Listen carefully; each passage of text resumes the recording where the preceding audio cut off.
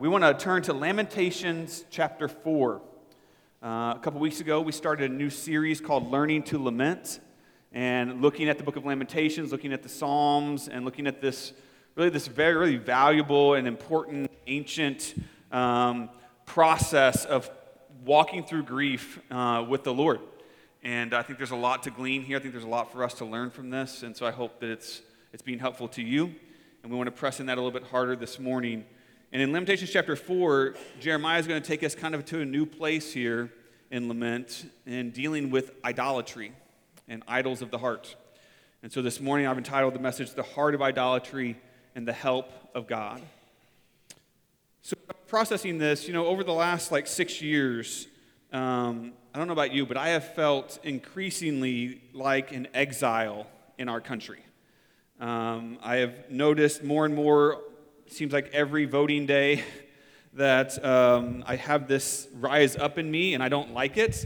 I am becoming more and more aware how unsettling it is that the majority of our country seems to be opposed to my Christian faith and to my beliefs and to what the Lord is laying in front of me. And just to kind of give you some examples of what I'm talking about, over just the last 6 years, I think sometimes we lose track of time, but over just the last 6 years, has been legalized in all 50 states. Marijuana use has been legalized in 18 states. Many states are trying to push abortion laws closer and closer to the time of birth. And even in just this last year, we had 10 states in our country that completely outlawed or shut down churches for a series of time during COVID. And the list could go on. And let me just be clear for a moment. What I'm talking about here is not a shift in American politics. That's not what I'm concerned about. What I'm concerned about is a shift in America's worldview, which is much, much, much more important. How we view and think about God, how that impacts our lives, how that sets our trajectory as a people and as a country. And so, as we look at this, I know I'm not the only one feeling this way. I think there are a lot of Christians in our country today who are feeling more and more like exiles as they're starting to witness this uncoupling of American culture from Christian ethics and morality. For a lot of years, we've enjoyed living in a country that was somehow, in some way, even though not officially, but culturally tied to the ethics and morality of the Christian faith. And we're just seeing that that's becoming less and less the case. And so I know a lot of Christians are this is unsettling. It's scary. It's worrisome. They get angry about it. It's pretty obvious if you look at social media posts or family divisions or just public outbursts. All these things are happening. And so I started asking this question, if this is the case, if this is what is happening around us, why is it bothering us so much? Why are we reacting like this if we truly claim and believe that we worship and follow and belong to the King of Kings, more so than to anything else on this earth? I think it's because most of us don't know how to live as exiles. We've never had to do that. We don't have that experience of having to walk out our faith in the midst of a culture that doesn't embrace it.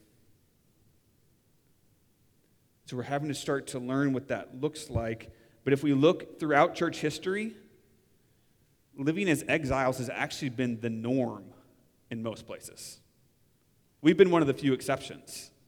That most of the time, following Christ meant that you didn't live in a country or a culture that was for you or embraced you or supported that in any way. And now it seems like it might be our turn to walk that road. It's another reason that I love the book of Lamentations, because it speaks directly into this issue. It shows us how Jerusalem weathered through this change in their culture to deal with it, and I think can be super helpful to us. I've mentioned several times Mark Vrogop in his book, Dark Clouds, Deep Mercy. I grew tremendously in this study of lament through that book. And so in that book he says this: Lamentations mourns the effects of suffering on a society, but not simply because of the loss. It is a memorial to the futility of trusting in anything but God.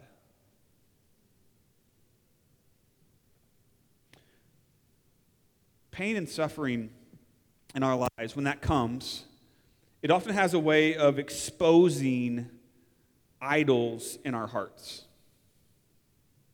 It's got this thing where it shows us the things that we had been trusting more than we were trusting God. For example, let me use a little illustration. I've got this jar of water this morning. I want you to pretend that this jar is your life. This represents your life, okay? It's got water in it. It's got a little bit of sediment here at the bottom. And for the most part, as long as the jar remains at peace, undisturbed, right, without any major issues going on, it looks like this. But a few bumps, a little bit of turning upside down, a little bit of shaking in our lives, and all of a sudden, it doesn't look quite so pure anymore, does it? Because the sediment gets stirred up. That's what happens when pain and suffering comes into our lives. It bumps us. It jars us. It turns our lives upside down.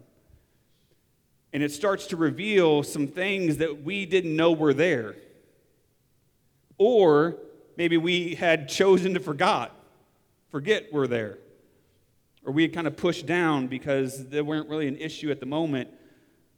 But suffering and pain and struggle, lament has a way of stirring up idols that were previously laying dormant in our heart and our lives. And so lament gives us an opportunity to deal with those idols in those moments of pain and struggle. You know, suddenly when you're pressed with pain and grief in your life, fear and pride and covetousness and self-sufficiency, they all get stirred up and they come back to the surface and they start fighting for position in our heart again because they're being challenged, because they're being threatened in some way by some outside force.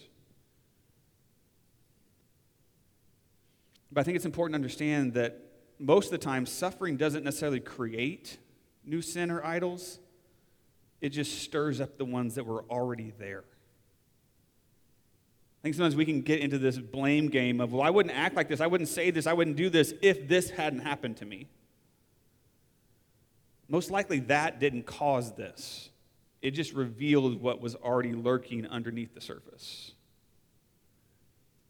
But nonetheless, lament is super helpful in this because it shines a light on the things in which we have put too much hope, too much trust, too much of ourselves into those things rather than trusting in the Lord. And it gives us an opportunity to correct that. So today, as we look through this passage of chapter 4, I want to show you that lament displaces the idols of my heart with the grace of God. That when pain stirs up the sin, when it stirs up the idols, it gives me a chance, it comes in and gives me a chance to replace those idols with grace from the Lord. So look with me at verse 1, chapter 4. It says, how the gold has grown dim, how the pure gold is changed. The holy stones lie scattered at the head of every street. Point number 1 is this: suffering surfaces idols. The phrase there, holy stones lie scattered, is referring to the great temple there in Jerusalem.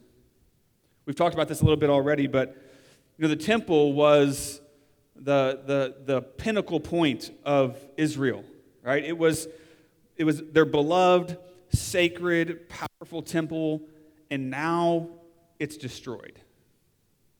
It's gone. It lies in ashes. It's scattered across the ground, as it says here in the text. And the reason that was such a a heart issue. The reason that was such a problem for them is because the temple was their monument of power and wealth and position and security. After all, it was God's house, right? If we have God's house in our city, then obviously we're good, right? God is with us and we can rest easy. But once it was destroyed, once it was scattered, it revealed that they had actually come to trust more in the house of God than in God himself. They'd made an idol out of what was supposed to be the place where they went to worship the one true God. And now it was gone. And once it was ripped away, it made it even more clear that it had become an idol in their lives. When I use this word idol, I'm going to be using that a lot today, so maybe we need to do a little groundwork there. Idols in the Old Testament were primarily objects that people worshipped or trusted in more than they trusted in God. Right? They could be, they oftentimes were representations of other gods, like statues or temples or altars. But really, anything could become an idol, even God's own house in this example, if you were trusting in it more than you were trusting in God. Today, in our culture, we don't usually worship statues or idols like that anymore, but idolatry is still very much alive and well in the human heart. And so an idol today is anything that we value as more important to us than God is. And sometimes it's kind of hard to see those things because we kind of just get used to doing life the way we do it and thinking the way we think and living the way we live. And so one of the truest tests of an idol, the way you really know when something has become an idol in your heart and your life, is how you respond when it's taken away. When you lose it. Does it cause some sadness and some sorrow because you lost something that you loved? Or does it send you into despair? Unconsolable. Beside yourself, I don't know how I'm going to go on without this. Tim Keller, another pastor, wrote a book called Counterfeit Gods, which is all about idolatry. And he makes this statement in the book. He says, sorrow comes from losing one good thing among others. Right? That's normal. Like when you lose something that's good in your life, it's normal to have sorrow over that. He says, but despair, however, is inconsolable because it comes from losing an ultimate thing. When we lose something that is penultimate in our lives, it can send us into this tailspin, and that is a clear sign that it had become an idol. And so when we go back to the jar here, it's still looking kind of murky. It's still trying to find a settlement again here. But when suffering bumps our lives and it stirs up all these different kinds of idols that were lying dormant, the grief and the despair can just compound on itself. And that is when we need lament to purify the water of our lives and our hearts. Lament confesses and mourns the idols that suffering brings to the surface. When pain stirs up that stuff in your heart, lament is God's opportunity He's giving you to mourn that sin, to turn from those idols, to confess to the Lord the things that were not right so that He can correct them. So suffering surfaces idols, and then we're going to spend the rest of the chapter looking at, point number 2, idols of the heart. Idols of the heart. Jeremiah's going to give us a list here of idols that were present in Jerusalem that surfaced as a result of their pain and their destruction. And here's the thing that I've learned about idols.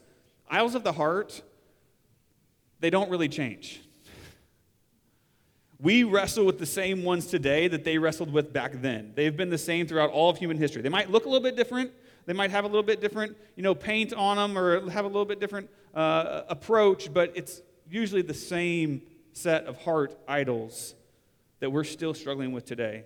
And so let's look at these today. Let's see if God might want to reveal some things in our hearts, in our lives, that we need to lament, that we need to mourn as a result of following him. So, go back to verse 1. We're going to look at the first idol of financial security. Financial security is idol number 1. It says, how the gold has grown dim, how the pure gold is changed, the holy stones lie scattered at the head of every street.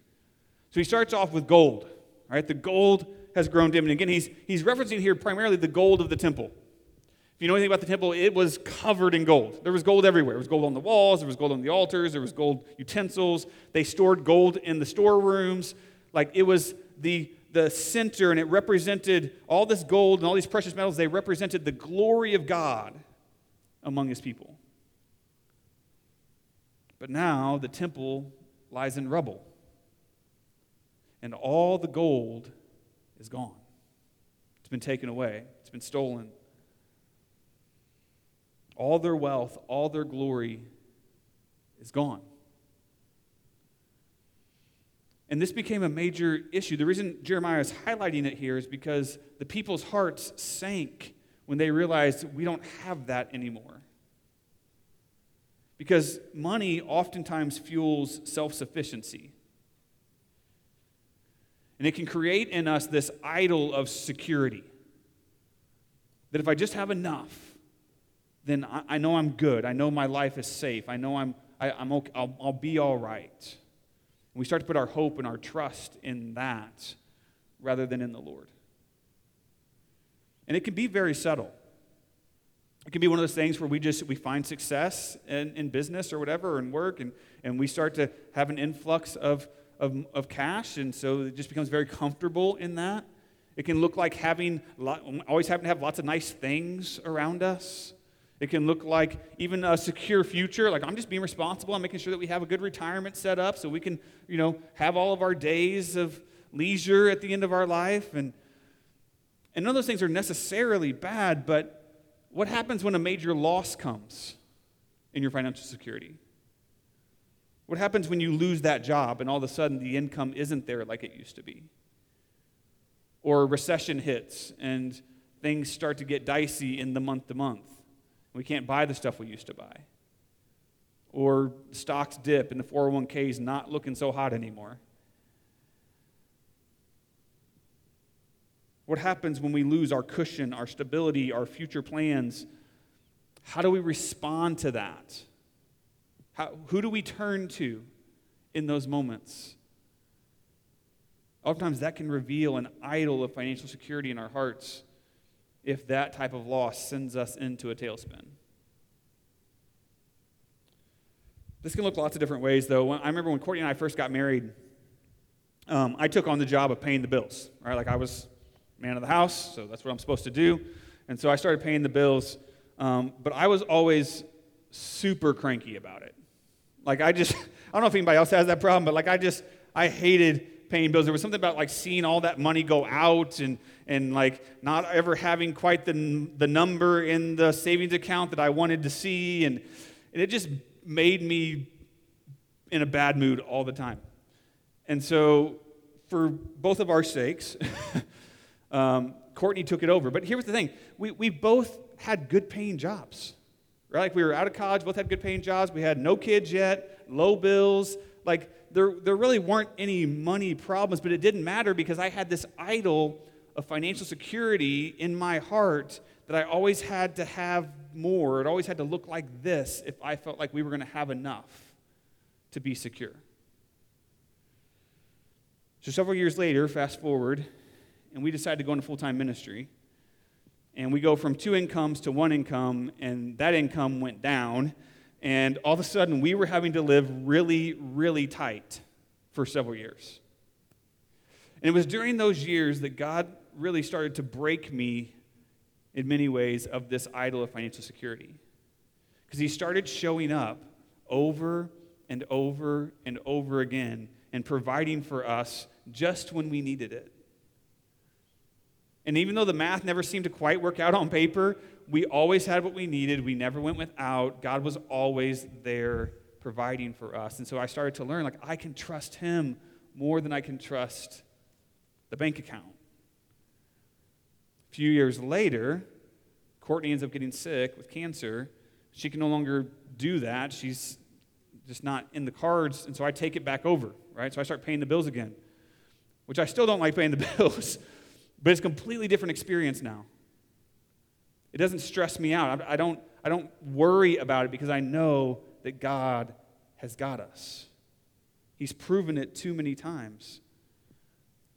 And so what I've learned through this is that sometimes God has to take away all that we have in order to take away our idol of financial security, so that we learn to trust in him rather than anything else.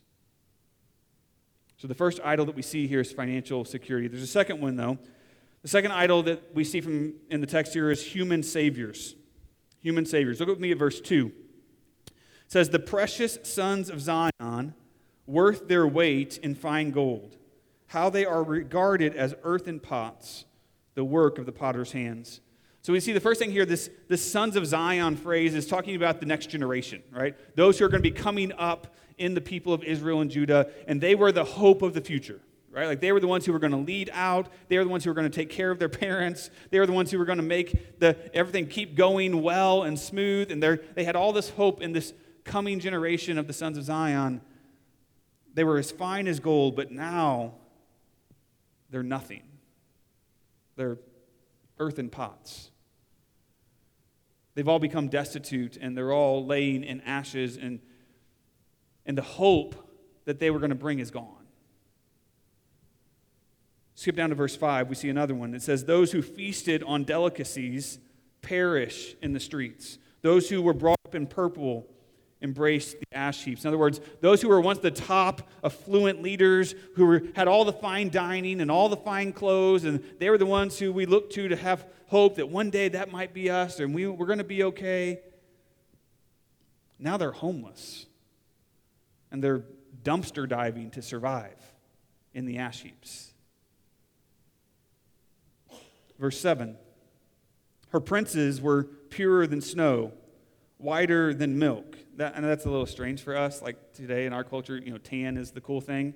Back then, that was not the case, right? If you were tan back then, that means you worked in the fields, which meant you were poor. If you were rich, you were inside, and your skin was white, okay? Or at least lighter, depending on your ethnicity, obviously. So this is a good thing.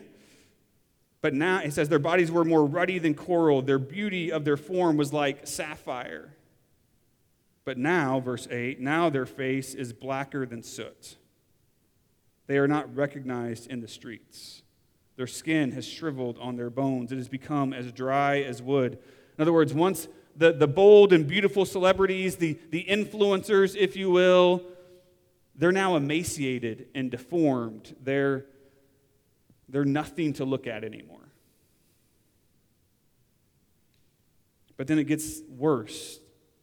Look at verse 20. It says, the breath of our nostrils, the Lord's anointed, was captured in their pits, of whom we said, under his shadow we shall live among the nations. The Lord's anointed was their title for the king. God's chosen king that he had put in place to lead Israel. Their hope of a strong nation was in the king. But now he's captured. If we do a little bit more reading in God's word, we find the story about this. When the Babylonians came in, they arrested King Zedekiah, but before they carried him off into exile, they brought every one of his children in front of him and murdered them, and then gouged out his eyes, so that was the last memory that he had for the rest of his life. The king was gone. Their leader that they had followed, that they had trusted in, that they had hoped in, was gone. So now what? And this reveals the great danger in putting too much of our hope in human leaders. Human leaders are not bad. God uses them in lots of different ways. But we have to remember that human leadership is limited. Human institutions and systems are frail, and they can never hold up under the weight of all of our greatest hopes and needs and desires. They can't fulfill that for us. Our deliverer is not on the Supreme Court. He is not in the White House.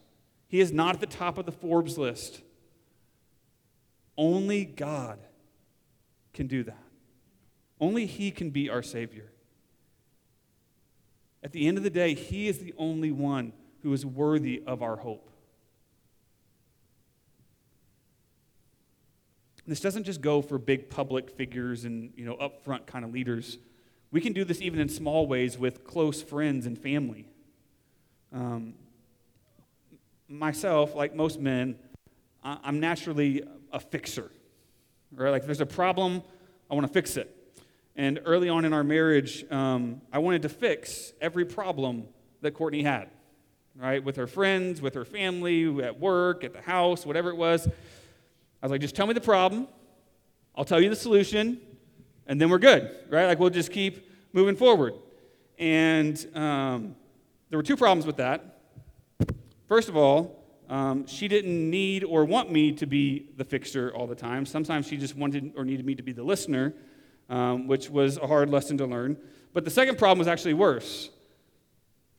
And that's the fact that there were some problems of hers that I couldn't fix. See, sometimes we have problems where we're wrestling with pain or sin or struggle in our hearts, and I couldn't touch that for her. I can't fix her heart. Only God can do that.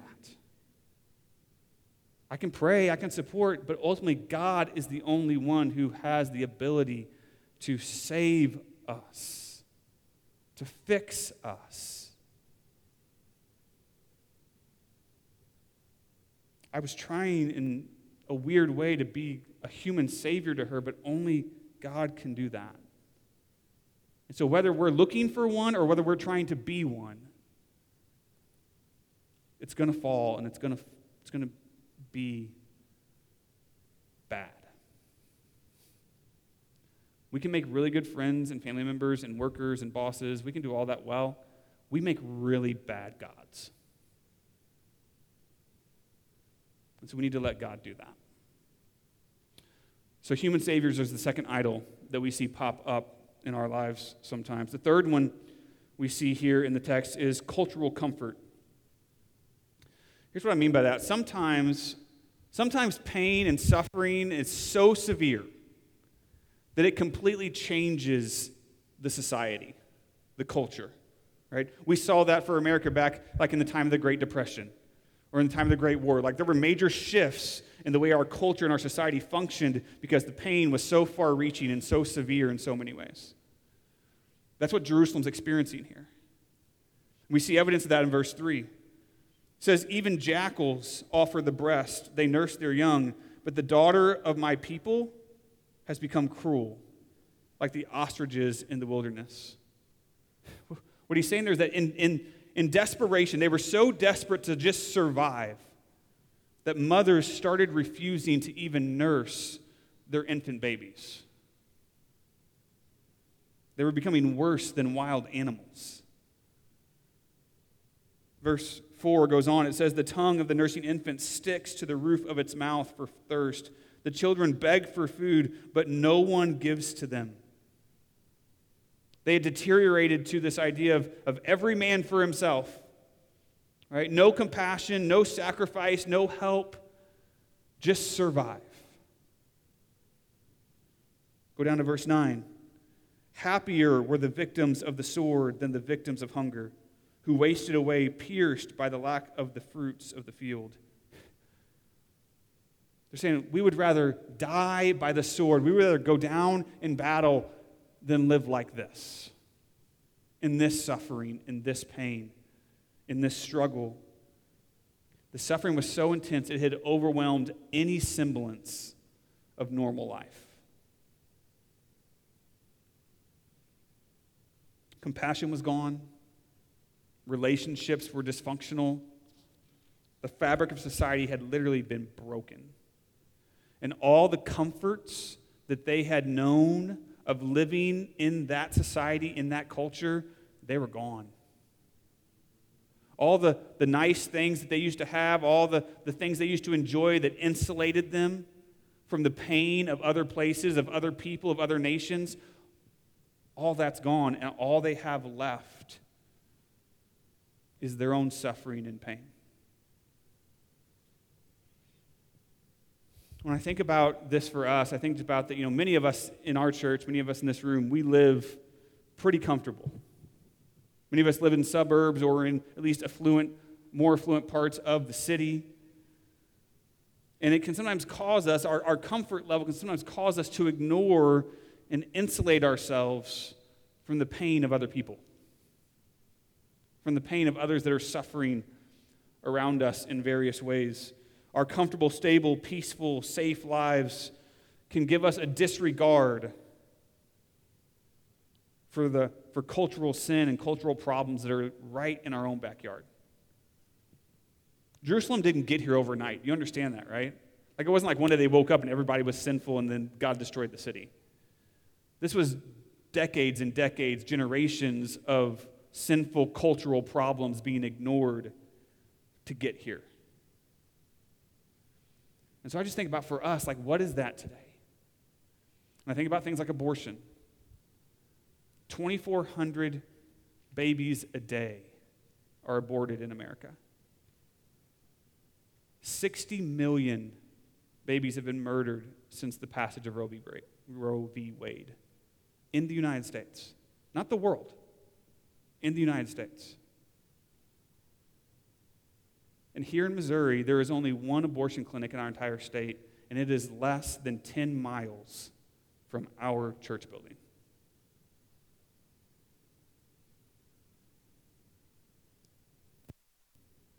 Are we mourning and lamenting that cultural sin, or are we insulating ourselves to ignore it? I think about human trafficking. Sometimes we think that that's like a problem in other countries, or maybe on the West Coast or the East Coast, but did you know that Missouri has the 8th highest rate of human trafficking in all the United States? 50 states, we're number 8. St. Louis is one of the top 20 trafficking destinations in the country. That means that hundreds of people, hundreds of Missourians are enslaved every year.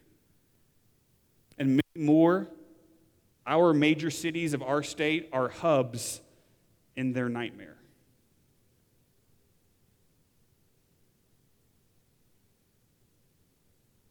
Are we even aware of that? Are we in any way thinking and praying and lamenting what breaks the heart of God? We could even just look like right here in our city, just the toxic division. St. Louis is one of the most divided cities in all of the country. Along wealth lines, along lines of race and sexuality, and it breeds hate and marginalization for thousands of people who are made in God's image.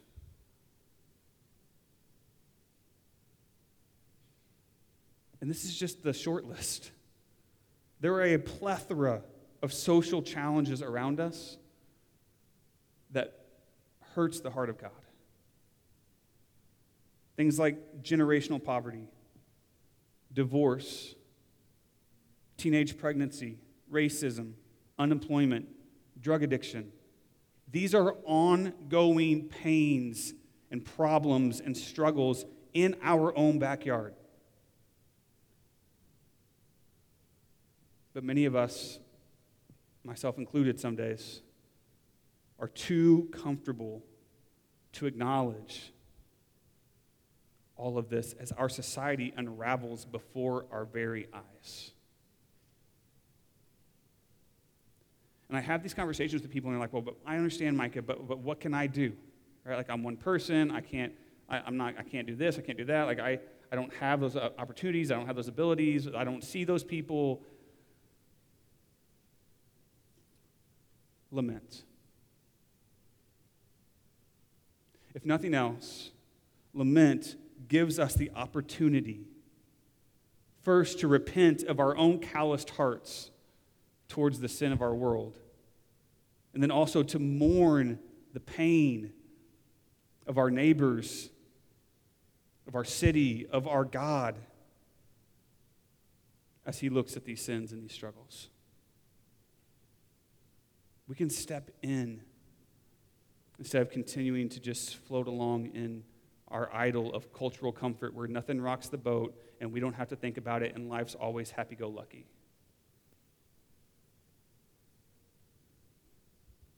So the third idol is cultural comfort. The fourth idol that we see here is spiritual leaders. Spiritual leaders. So this major breakdown in the society of Jerusalem has now exposed the fake spirituality of their religious leaders. Look at verse 13. It says, "This was for the sins of her prophets and the iniquities of her priests, who shed in the midst of her the blood of the righteous." So rather than calling the people to confession, rather than calling the people to repent of their sins and turn, the spiritual leaders, the prophets, the priests, they were complicit in the moral and spiritual decay of the society. The blood was on their hands because they were doing nothing to correct it. It goes on in verse 14, they wandered blind through the streets. They were so defiled with blood that no one was able to touch their garments. The spiritual leaders who were supposed to be leading the charge are now the compromisers who are just wandering blind, defiled themselves. They say in verse 15, "Away, unclean." People cried at them, "Away, away, do not touch." So they became fugitives and wanderers. People said among the nations, "They shall stay with us no longer." And here's the worst part, verse 16, "The Lord himself has scattered them. He will regard them no more. No honor was shown to the priests, no favor to the elders." Those who were supposed to be holy were unclean. Those who were supposed to be worthy became dishonorable and despised by God himself.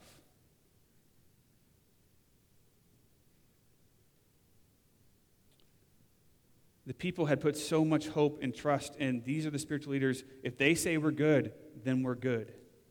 The problem was the spiritual leaders weren't good with God, but walking in sin themselves.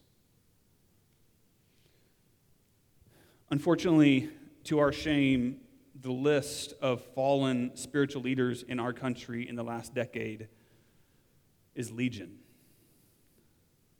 And those are just the ones that you hear about on the news because they had a big church. It doesn't even talk about the ones that come from all the small churches of 100 and 200 people across the country.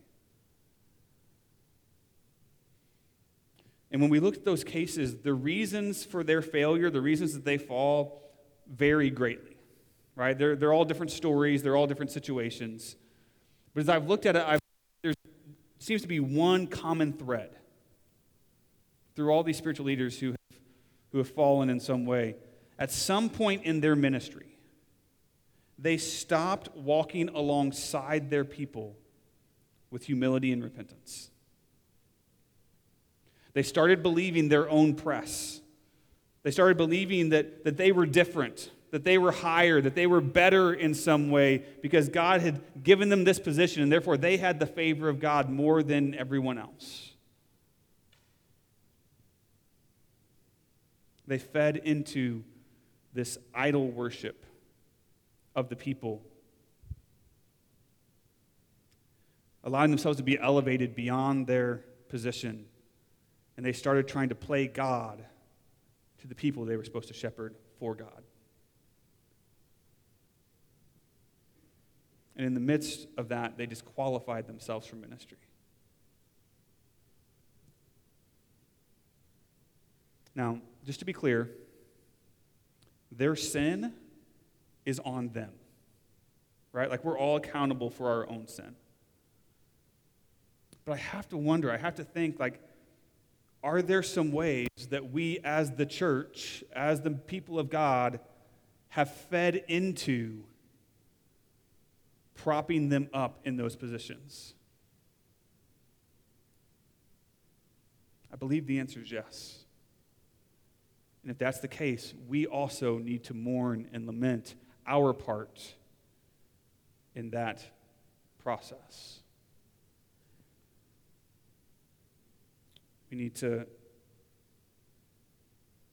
repent and lament of making idols out of spiritual leaders.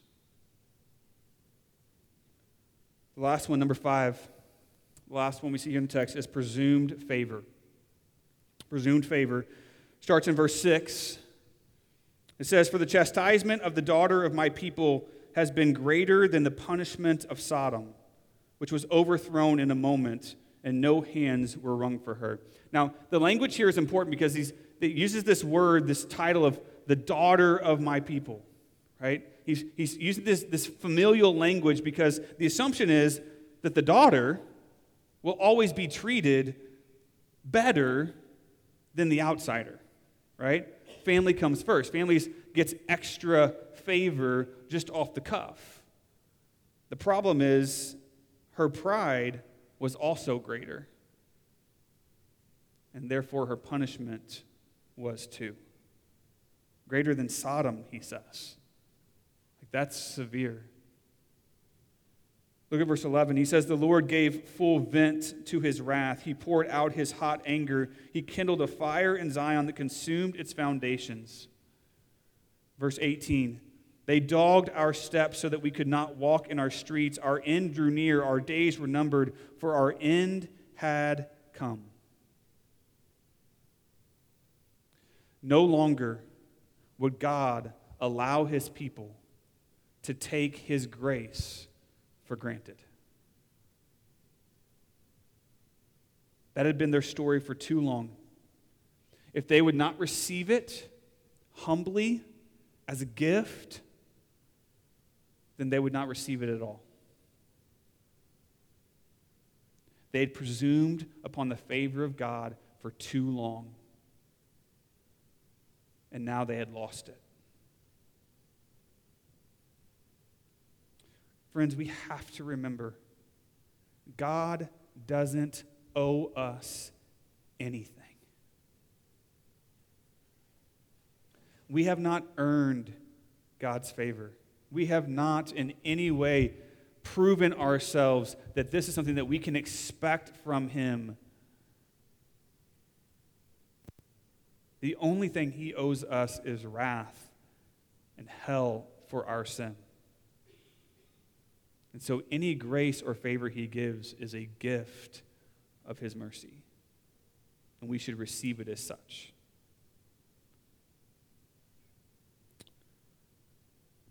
Optimism has long been the spirit of America, right? Like we thrive on this idea that there's always a better tomorrow on the horizon, right? The sun will come out tomorrow, right? We have this idea that yeah, things are bad, but they're going to turn around and we're going to get on top again because, after all, we're America, right? That's where we belong. That's our position.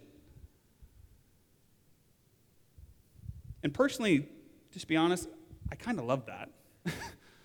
I love that spirit of optimism because it creates so much opportunity as it rallies the people forward. But I also fear that for many Christians, this has become one of those hidden idols. At the bottom of the jar that gets stirred up anytime things don't turn around like we thought they were going to. And I think what makes it worse for Christians is that for many it's become rooted in this idea that because we are Americans, we are blessed by God. We presume that we get the favor of God because of where we live.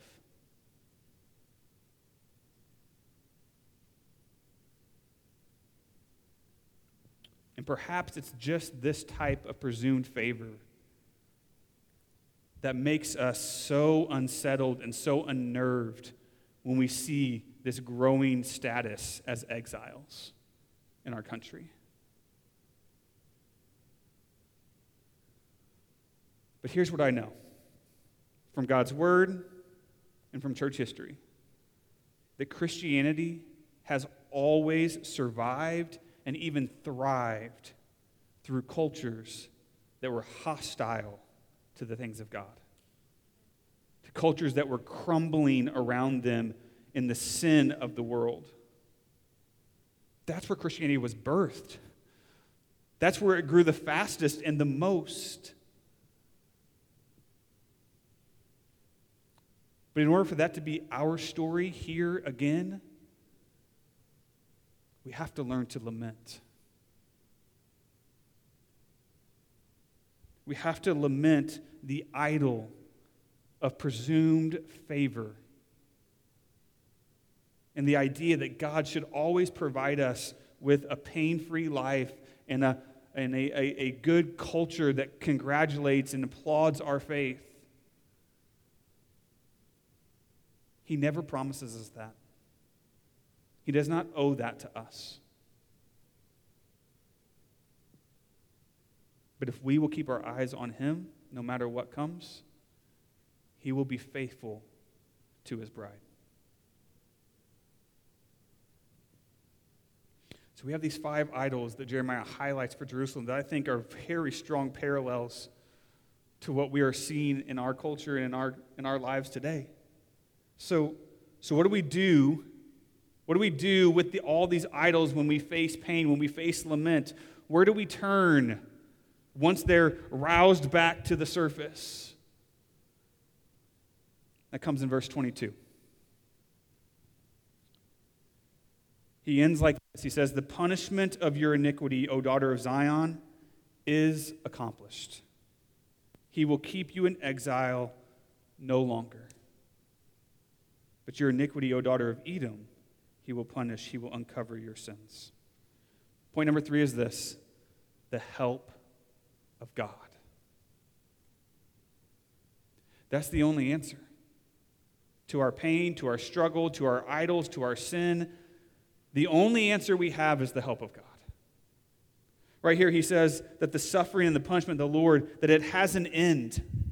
That if we will turn back to God, if we will turn to him in repentance, if we will turn away from our idols and our sin, that it will be accomplished and it will have an end.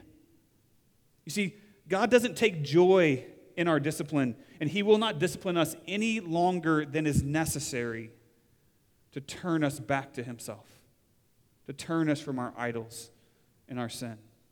That's the purpose. He wants to expose, he wants to remove the idols from our lives, and lament gives us the tools that we need to come and to meet him in that process. Lament mourns our sin and moves us to God's grace.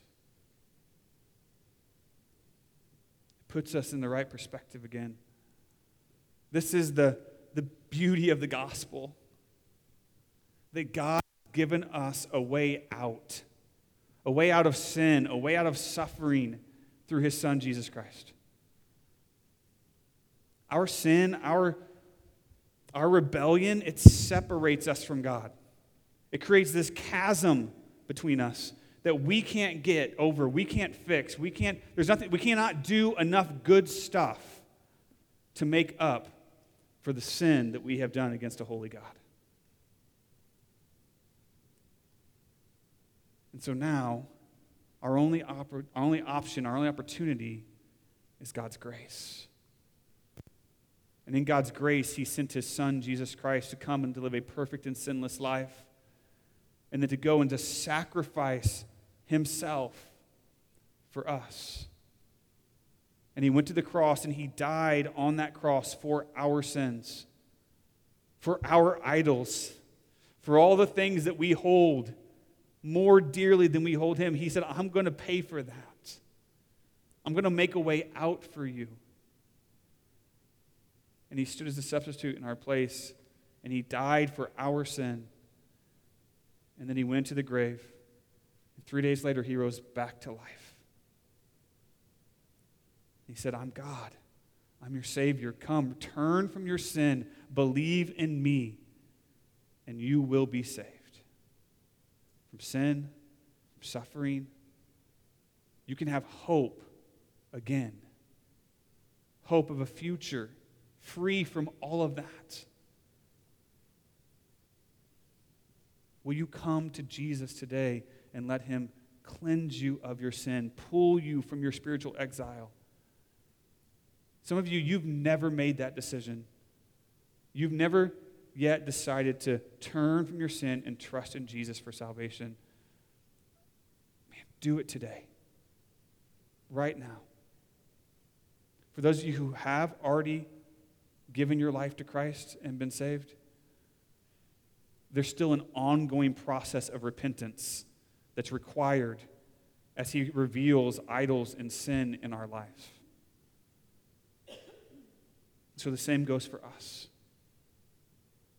Lament displaces the idols of my heart with the grace of God. It's an exchange. When we come, when we repent, when we turn to him, he takes our idols away, he takes our sin away, and he showers us with his grace through the Holy Spirit.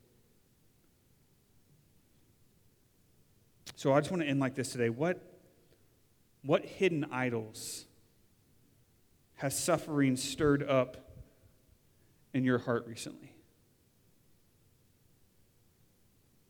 What's he revealed? Has the financial setbacks of COVID or the current inflation, is that rocking your idol of financial security? Is money tight? Are things getting rough and you're freaking out? Are you living in an emotionally empty marriage? And the one person that you thought was your hope for a good life and a happy life doesn't seem to really be there or be connected, and you're struggling with this idol of a human savior that's not what you thought it was going to be? Is the assault of the new culture and the new norms and the changing climate, is that rocking your comfort? I don't like this. I don't want to live like this. This isn't what I signed up for. Maybe you've been betrayed by a spiritual mentor or a leader who was supposed to have your best, who was supposed to be the one that you could follow, and they fell. And it's crushed your faith. You don't know where to turn from here. Maybe you need to come and to give that idol back to the Lord.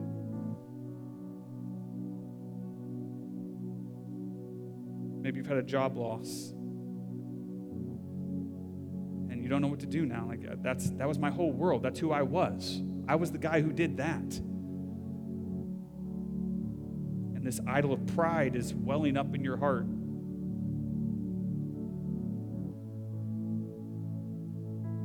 Maybe you've had the death of a loved one that sent you into just this flood of regret because you held on to an idol of unforgiveness with that person for all those years. And now you wish you could do something about it.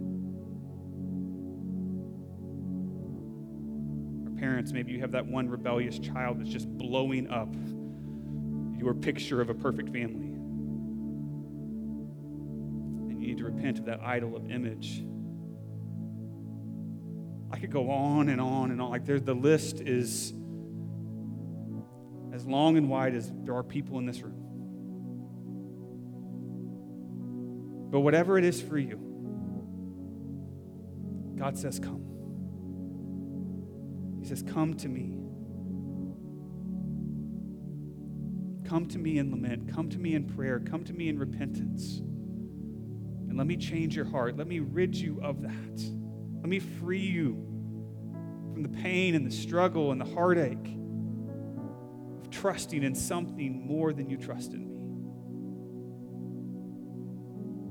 So this is our next step, church. If we're really going to learn what it means to lament, if we're really going to walk in this, our next step is to mourn the idols of our heart so the Lord can fill us with his grace. So we're going to open up the altar this morning. I want to invite you to come. I know you can pray right there in your chair, and God hears you there. He does. But I can tell you beyond a shadow of a doubt, there is something about coming before the Lord, forward, kneeling down, and letting him do a work in your heart. It's different. So if you've got something that God's pushing on you right now, you got the Holy Spirit that's pressing on some idol or sin or struggle in your life, today is the day to come lay it down. I'm going to pray. The band's going to sing. But I want to invite you, come. Come and pray. Seek the Lord today. Let him do a work. Let him do a new thing in your heart today. Will you stand with me as we pray? Heavenly Father, we come before you this morning, God, and we confess. Lord, we confess before you today that we are so undeserving of your love. We are so undeserving of your grace. And Father, we know that our heart has idols that need to be removed. Whether we've been following you for one day or for 10 years or 50 years, God, there's always something new that you're showing us, something, Lord, that we need to give back to you. So God, we lament today. We lament our sin, and we ask, Lord, for your grace to come and to wash us clean. Lord, set us free today. Move in our hearts right here, right now. God, come. Meet us at this altar.